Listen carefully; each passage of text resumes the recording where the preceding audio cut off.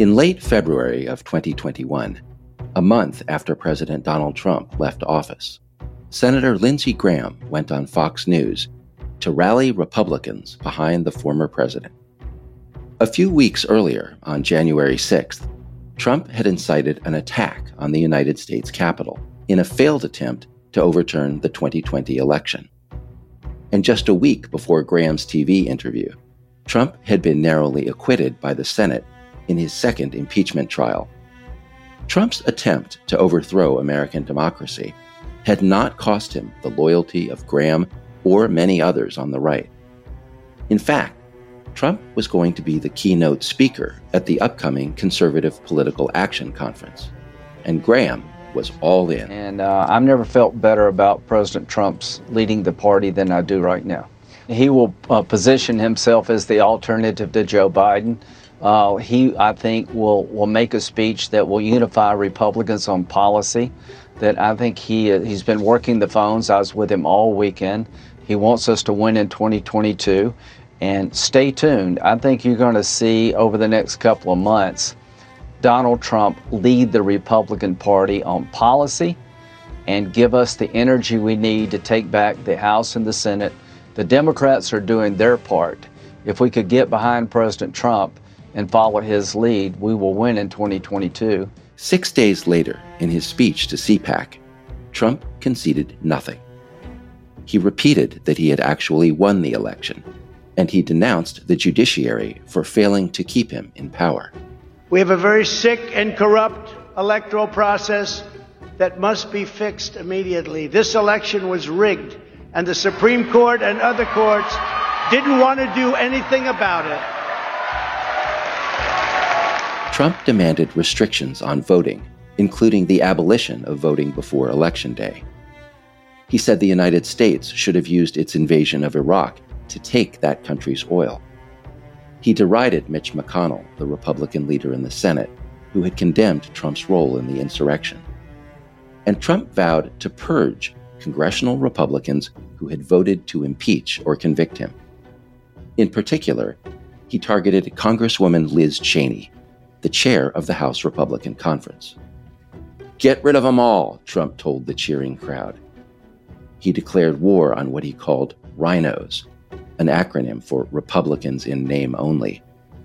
And he suggested that these dissident Republicans who dared to criticize Trump were enemies of the United States. But if Republicans do not stick together, the rhinos that we're surrounded with will destroy the Republican Party and the American worker, and will destroy our country itself, the rhinos. This is The Corruption of Lindsey Graham, presented by the Bulwark Podcast. I'm your host, Will Salatang. Trump's declaration of war on dissident Republicans set the stage for his comeback. He didn't control the White House anymore, so he couldn't use that to control the party. But he still had a weapon that had always worked for him: fear. To regain power, Trump needed to reinforce an authoritarian mindset within the party. He needed to drive home the idea that any Republican who didn't support Trump was a rhino, because Trump was the party. He was well positioned to regain his dominance. In polls, more than 60% of Republicans said the election had been stolen. More than 50% said Trump, not Biden, was the true president. And more than 20%, when they were asked about, quote, the January 6th attack on the U.S. Capitol, explicitly said they supported the attack. In Washington, congressional Republicans were divided into three camps. The first camp, which included Graham and most Republican lawmakers, said Trump was not responsible for January 6th. The second group, represented by McConnell, conceded that Trump was responsible, but they didn't want to dwell on it since that might hurt the party politically. The third and smallest group of Republicans, led by Cheney, rejected Trump as unfit to serve. This wasn't a split between the center and the right. Cheney and McConnell were staunch conservatives. In fact, They agreed with Graham on foreign policy far more than Trump did. And that raised a question. In a fight between Trump and these conservatives, why should Graham side with Trump? This is one of those moments when you have to step back and remember how Graham got himself into this position. Originally, in 2016, Graham had aligned himself with Trump because Trump, despite Graham's efforts to stop him, had secured the Republican nomination for president. Then Graham had extended his alliance with Trump because Trump was president. Graham told himself that he needed to stick with Trump because the alternative to Trump was the Democrats, and because working with Trump, since he was the president, was the most effective way to strengthen America's role in the world. Now, 4 years later, none of that was true anymore. In the fight between Trump, McConnell, and Cheney, everything Graham had once valued, national security, human rights, and the Constitution, was pitted against just one thing: loyalty to Trump.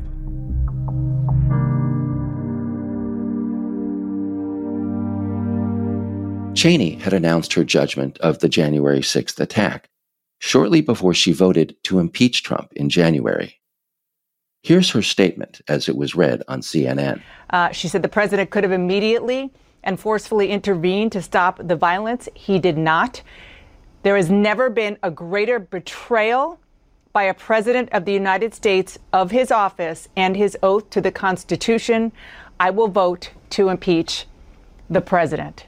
Again, this is McConnell had announced his position at the Senate trial. He concluded that Trump couldn't be convicted for a technical reason, because he was no longer president. But McConnell left no doubt as to what he thought of Trump.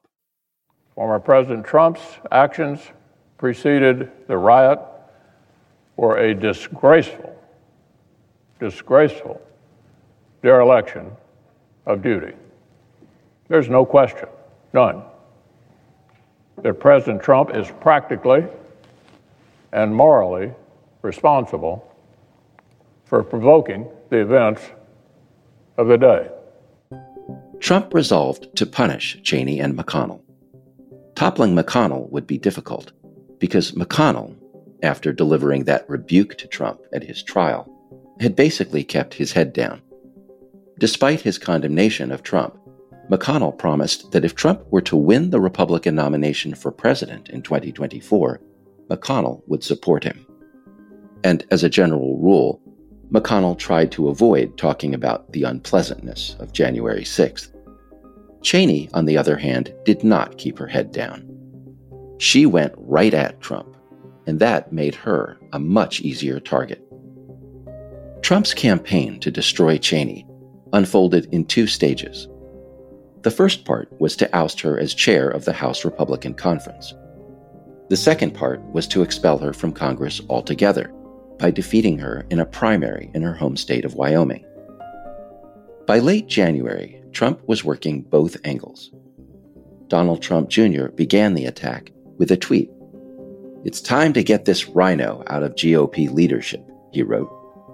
Trump anointed one of his sycophants, Congresswoman Elise Stefanik of New York, to replace Cheney as chair of the conference. And in Wyoming, Trump's advisors looked for a candidate to run against Cheney in the primary. Cheney directly challenged Trump's authoritarianism. She called on Republicans to define their party by ideals, not by a man. "We believe in the rule of law, in limited government, in a strong national defense," she wrote in an op-ed. "We Republicans need to stand for genuinely conservative principles and steer away from the dangerous and anti-democratic Trump cult of personality." Trump couldn't smear Cheney as a leftist because on the issues, she was more conservative than he was. So instead, he denounced her as a bloodthirsty military hawk. "This warmongering fool wants to stay in the Middle East and Afghanistan for another 19 years, he jeered. Trump also ridiculed her performance in the polls. "Liz Cheney is polling so low in Wyoming," he crowed, "that she's looking for a way out of her congressional race." These taunts, the endless wars, the sorry poll numbers, were all too familiar to Graham. They were the same jabs Trump had thrown at him in 2015, when Graham was a lonely hawk defending the Constitution against a demagogue, the same demagogue. History, in its cruel, ironic way, had come full circle. Cheney, a woman of principle, was a reminder of the man Graham had once been. But he wasn't that man anymore.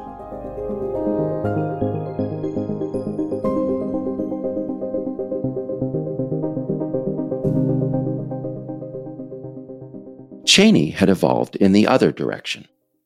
She had turned against Trump. At first, she had tolerated his corruption. She had opposed his impeachment in the Ukraine scheme, and she had voted for him in 2020. But January 6th was too much. She recognized that what she had seen in other countries, a tyrant trying to overthrow democracy, was happening in her country. Here's how Cheney described Trump and the threat he posed in an interview with NBC News on May 12, 2021. And anyone who has provoked an attack on the Capitol of the United States, no president obviously ever did that before. He did, and he did it in an effort to steal an election. And he continues to try to convince people the election was stolen. So he must not ever again be anywhere close to the Oval Office. I've worked in countries around the world that don't have peaceful transitions of power, countries that have autocracies, and it can happen very, very quickly. And so from my perspective, there's no question about what the top priority has to be, and that is defending the democracy. In her op-ed, which was published a week before that interview, Cheney reminded Americans that the danger posed by Trump had not passed. She pointed out that he was still working to delegitimize the political system. Trump is seeking to unravel critical elements of our constitutional structure, she wrote. The target of Trump's propaganda campaign, she explained, was, quote, confidence in the result of elections and the rule of law. Somehow, Graham had lost the ability to see what Cheney was describing. When Graham looked at Trump, he saw a troubled golf buddy, not the thug who had sat in the White House, watching his followers overrun the Capitol. In interviews with Bob Woodward and Robert Costa for their book, Peril, Graham conceded that Trump had, quote, darkness and personality problems. But he insisted that the former president was, in his words, redeemable. Graham told Woodward and Costa that, quote, the problems created with Trump's personality are easier to fix than if the party blew completely up and we had a civil war. Graham didn't mean an American civil war. The so-called civil war he dreaded was really just a fracture in the Republican Party. That was unacceptable in Graham's view because it might help Democrats win the next election. To avoid that risk, Graham advised McConnell to stop antagonizing Trump and start sucking up to him, as Kevin McCarthy, the Republican leader in the House, was doing. But what I would say to Senator McConnell, I know Trump can be a handful, but he is the most dominant figure in the Republican Party. We don't have a snowball's chance in hell of taking back the majority without Donald Trump. Everybody understood the situation. Trump was holding the party hostage.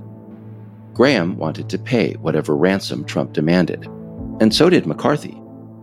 But the ransom Trump was demanding, namely expelling Cheney from leadership, was just the start. Trump wanted to maintain control of the party. Then he wanted to regain control of the country. And he had already demonstrated that he was quite willing to use force. That was what Graham, McCarthy, and other Republicans who wanted to appease Trump refused to acknowledge. To avoid a figurative civil war, they were pushing the country closer to what could become a real civil war.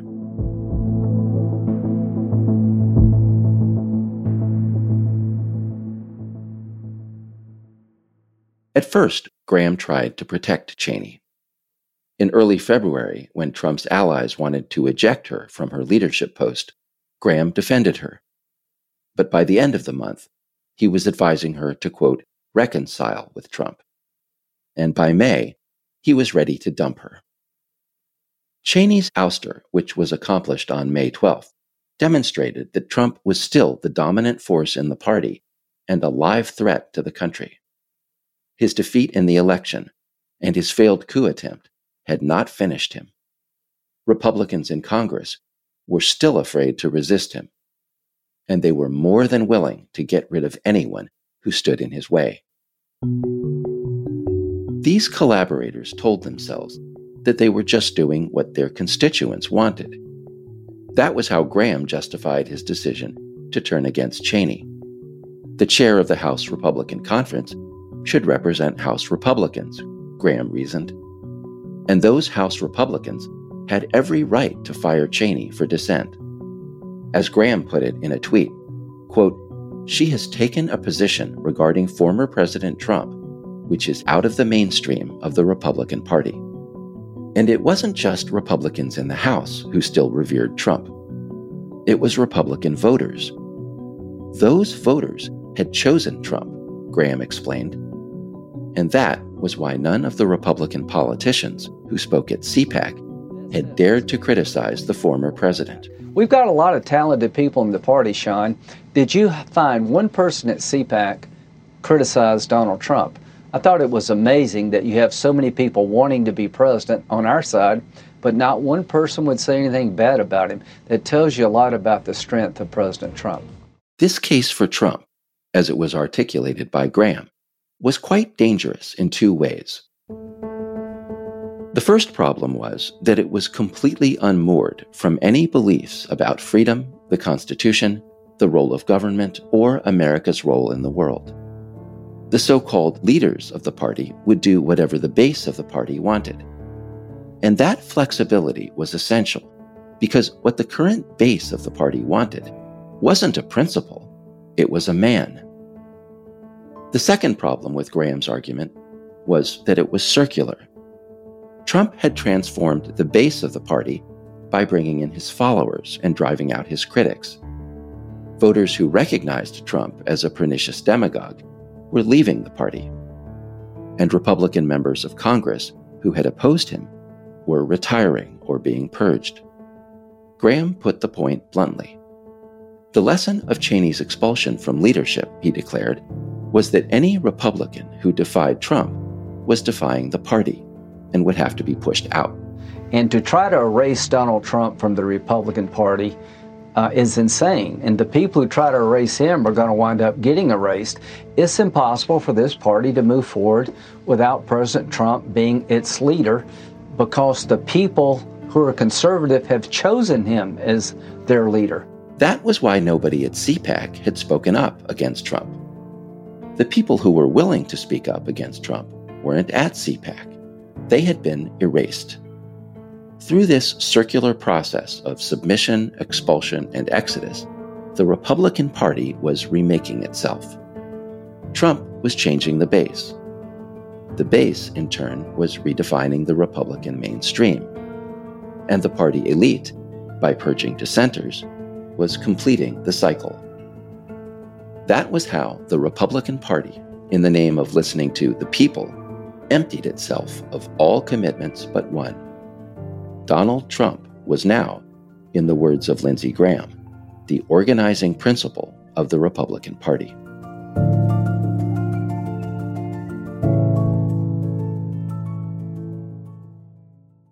In late May, 2 weeks after House Republicans expelled Cheney from their leadership, Graham proposed that any idea or principle that was under discussion within the party should be subordinated to Trump. The Reagan Foundation and Institute was launching a speaker series titled A Time for Choosing. Republican leaders who were being invited to speak would be asked to address the question, what should the Republican Party stand for? Graham rejected that question. The defining question within the party, he argued, wasn't about ideas. It was about loyalty to Trump. The question of the conference is a time for choosing. What I would tell the people putting on the conference, the Republicans have already chosen. They've chosen an American First agenda to rally the party around. And if the primary were held tomorrow, President Trump would win if he chose to run. going away. So the question really is, does anybody in the Republican Party doubt that the American First agenda is the way to move forward? And here's the question I have. If President Trump decides to run in 2024 and he wins the party's nomination, will you support him? It's a time for choosing in that regard. Would you support President Trump if he's our nominee? Every Republican needs to be asked that question. Meanwhile, Graham promoted a new conspiracy theory about the 2020 election.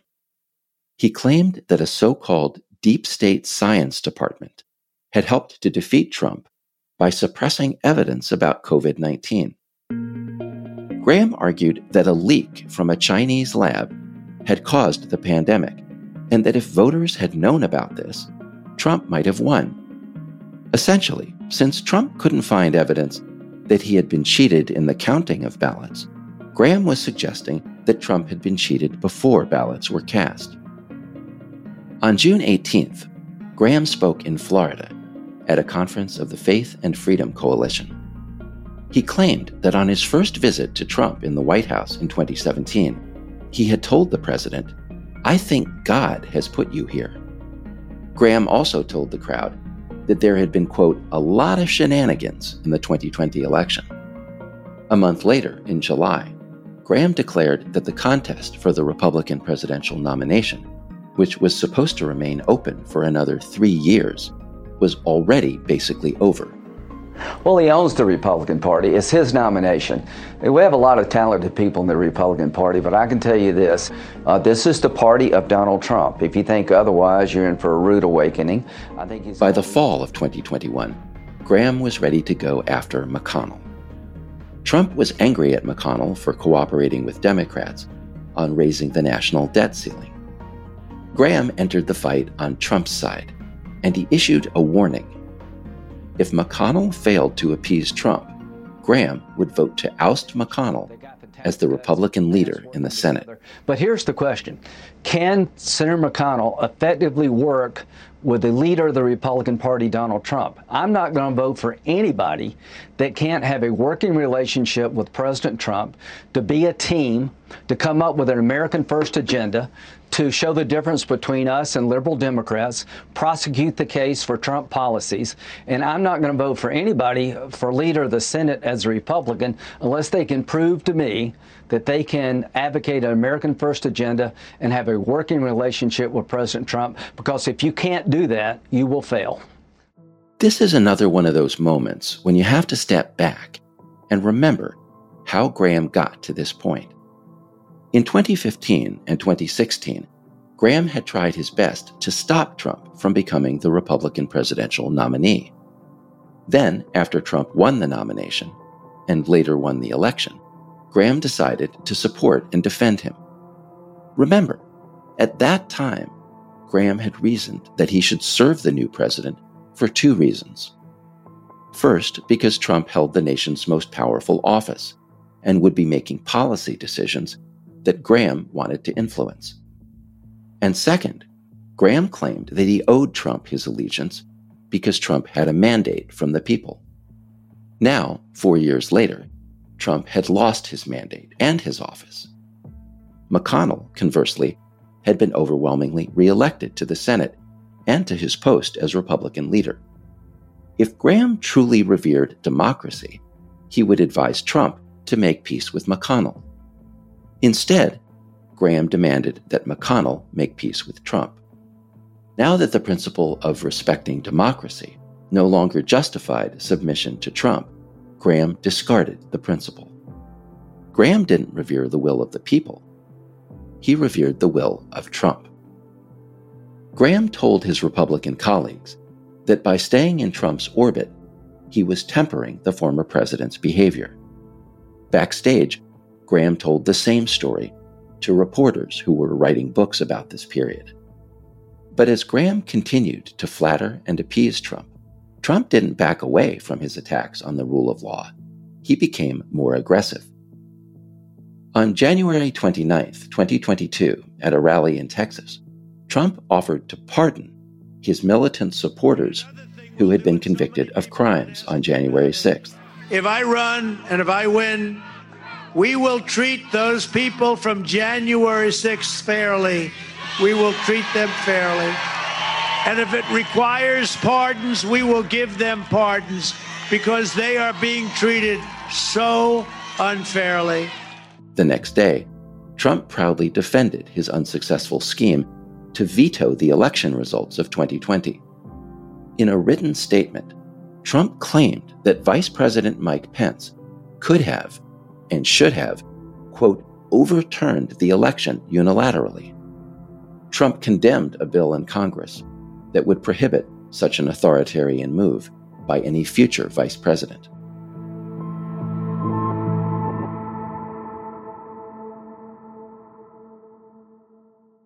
A week after Trump's comments about pardons and overturning the election, the Republican National Committee adopted a resolution of censure. It wasn't a censure of Trump. It was a censure of Cheney and another House Republican, Adam Kinzinger, for working with Democrats on a committee to investigate January 6th. The resolution declared that the RNC would, quote, immediately cease any and all support of Cheney and Kinzinger. The RNC agreed with Trump that the people who were under investigation for their roles on January 6th, or in various plots to overturn the election, were the true victims. The resolution defended these people as, quote, ordinary citizens engaged in legitimate political discourse. McConnell spoke out against this bizarre resolution, but Graham defended it. Graham said the RNC was standing up, rightly, for the people who had gone to Trump's rally on January 6th. Graham said these people were just, quote, exercising their constitutional rights. During the summer of 2022, the House January 6th Committee, in a series of public hearings, exposed Trump's conspiracies to overturn the 2020 election. The hearings showed that Trump had tried to coerce the Justice Department to declare the election corrupt. He had pressured state officials to, quote, find enough votes to keep him in power. He had told his militant supporters to march on the Capitol, knowing that many of them were armed. Then, for hours, he had sat in the White House, watching on TV as the mob attacked Congress. Again and again, Trump had rebuffed entreaties to tell the mob to go home. None of this moved Graham. On June 9th, as the hearings opened, Graham said there was no point in airing the evidence because the hearings were just another political attack on Trump. This hearing's about trying to blame President Trump in a fashion to change the outcome of the midterms.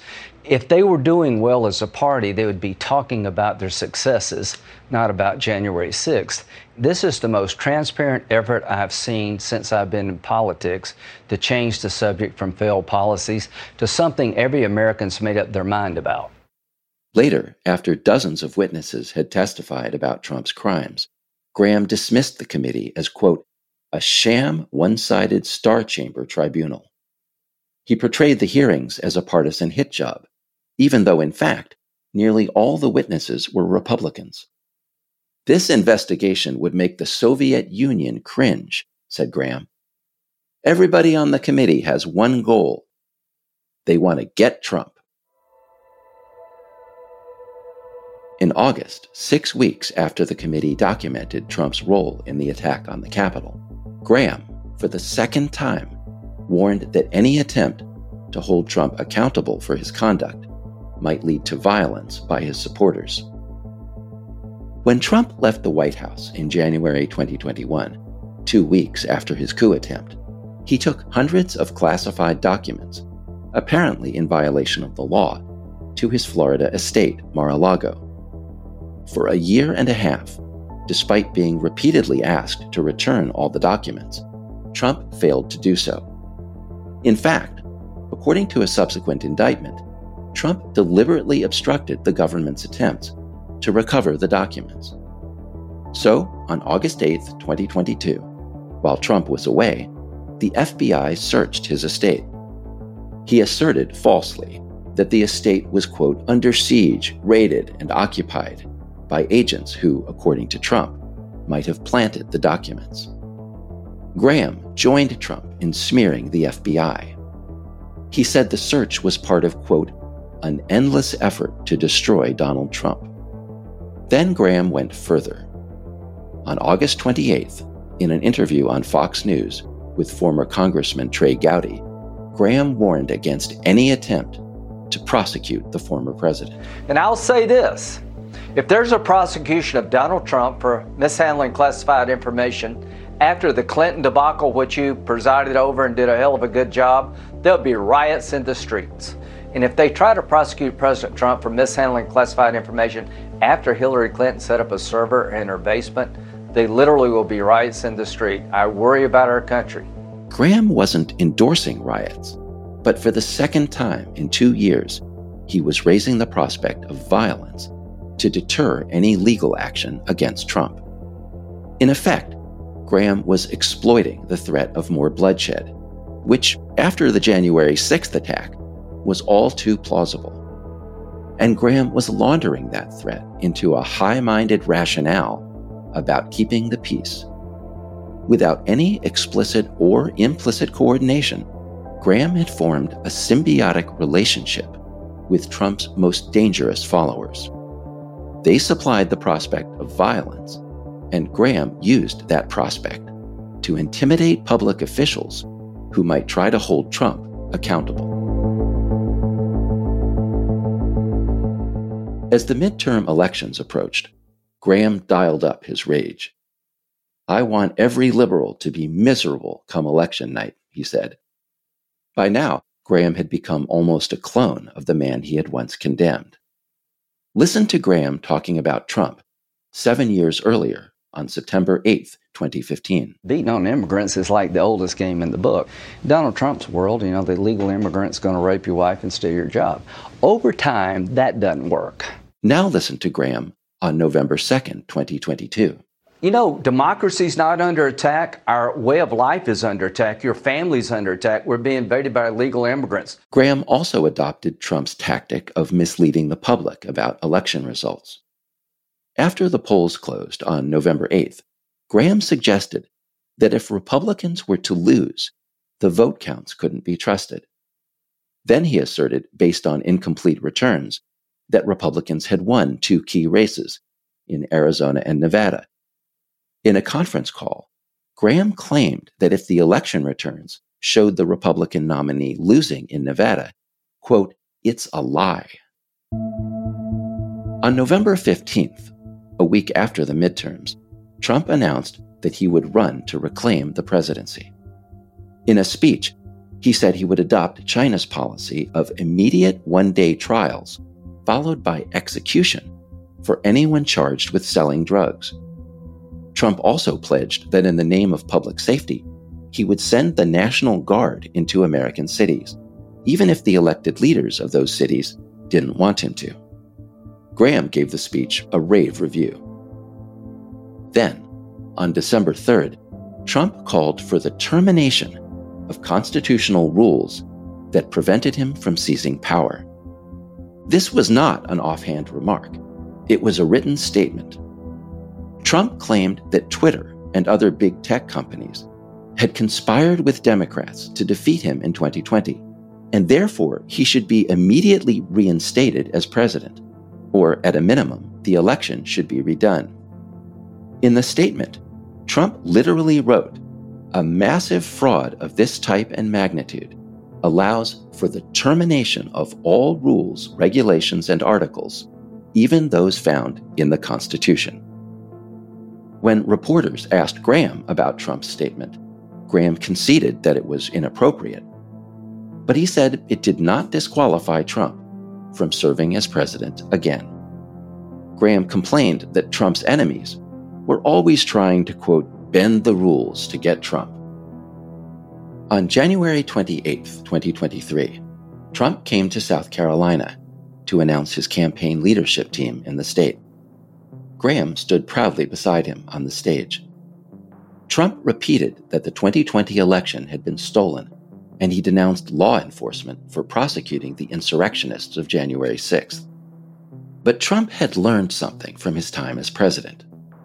What he had learned was that civil servants, government employees dedicated to the United States, not to him, had gotten in his way. In a second term, he would get rid of them. We're going to find the deep state actors who have burrowed into government, fire them, and escort them from federal buildings, and it'll go very quickly. When Trump finished his speech, Graham shook his hand and congratulated him.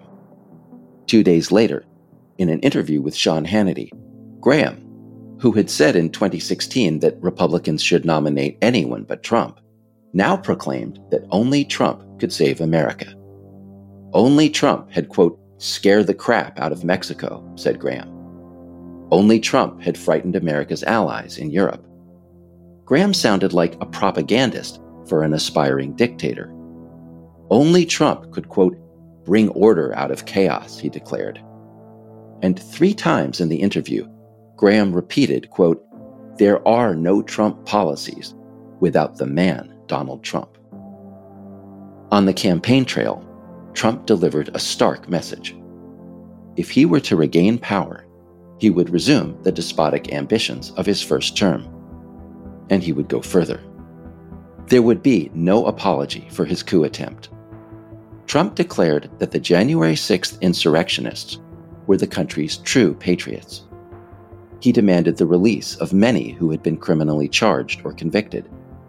He said the members of the House January 6th committee should be prosecuted for treason.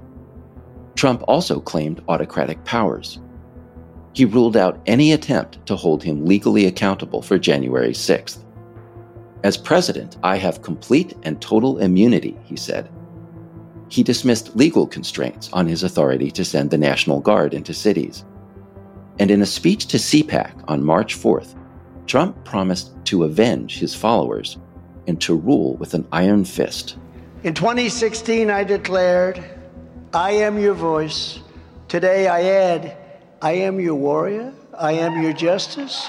And for those who have been wronged and betrayed, I am your retribution. I am your retribution. Not going to let it happen.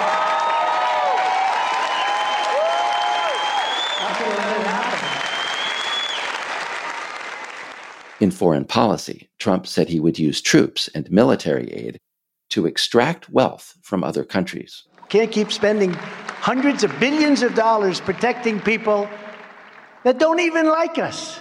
Now, you know, in business, if you did that, what you do is you put up the money and then you say, but listen, we own half your country in case you win. You know, you take a piece of the upside, right? We get nothing. In fact, the opposite. We put up the money and then after it's finished, assuming it's successful, let's say it's successful, they don't want to even talk to us. No, you have nothing to do with us. Get out of here. You have nothing. No. In business, you put up money, seed money, call it whatever you want. You end up owning the country by the time it's over. In 2015, Graham had rejected these ideas, the lawlessness, the despotism, the demands for war crimes, as a menace to America and the world. But now, Graham saw only the advantages of having a strongman in power. At a press conference on April 5th, when a reporter asked Graham why Trump should be president again, especially after January 6th, Graham bragged that Trump had frightened other countries and could frighten them again. I had a front row seat to his presidency, said Graham, recalling the good old days. I was there.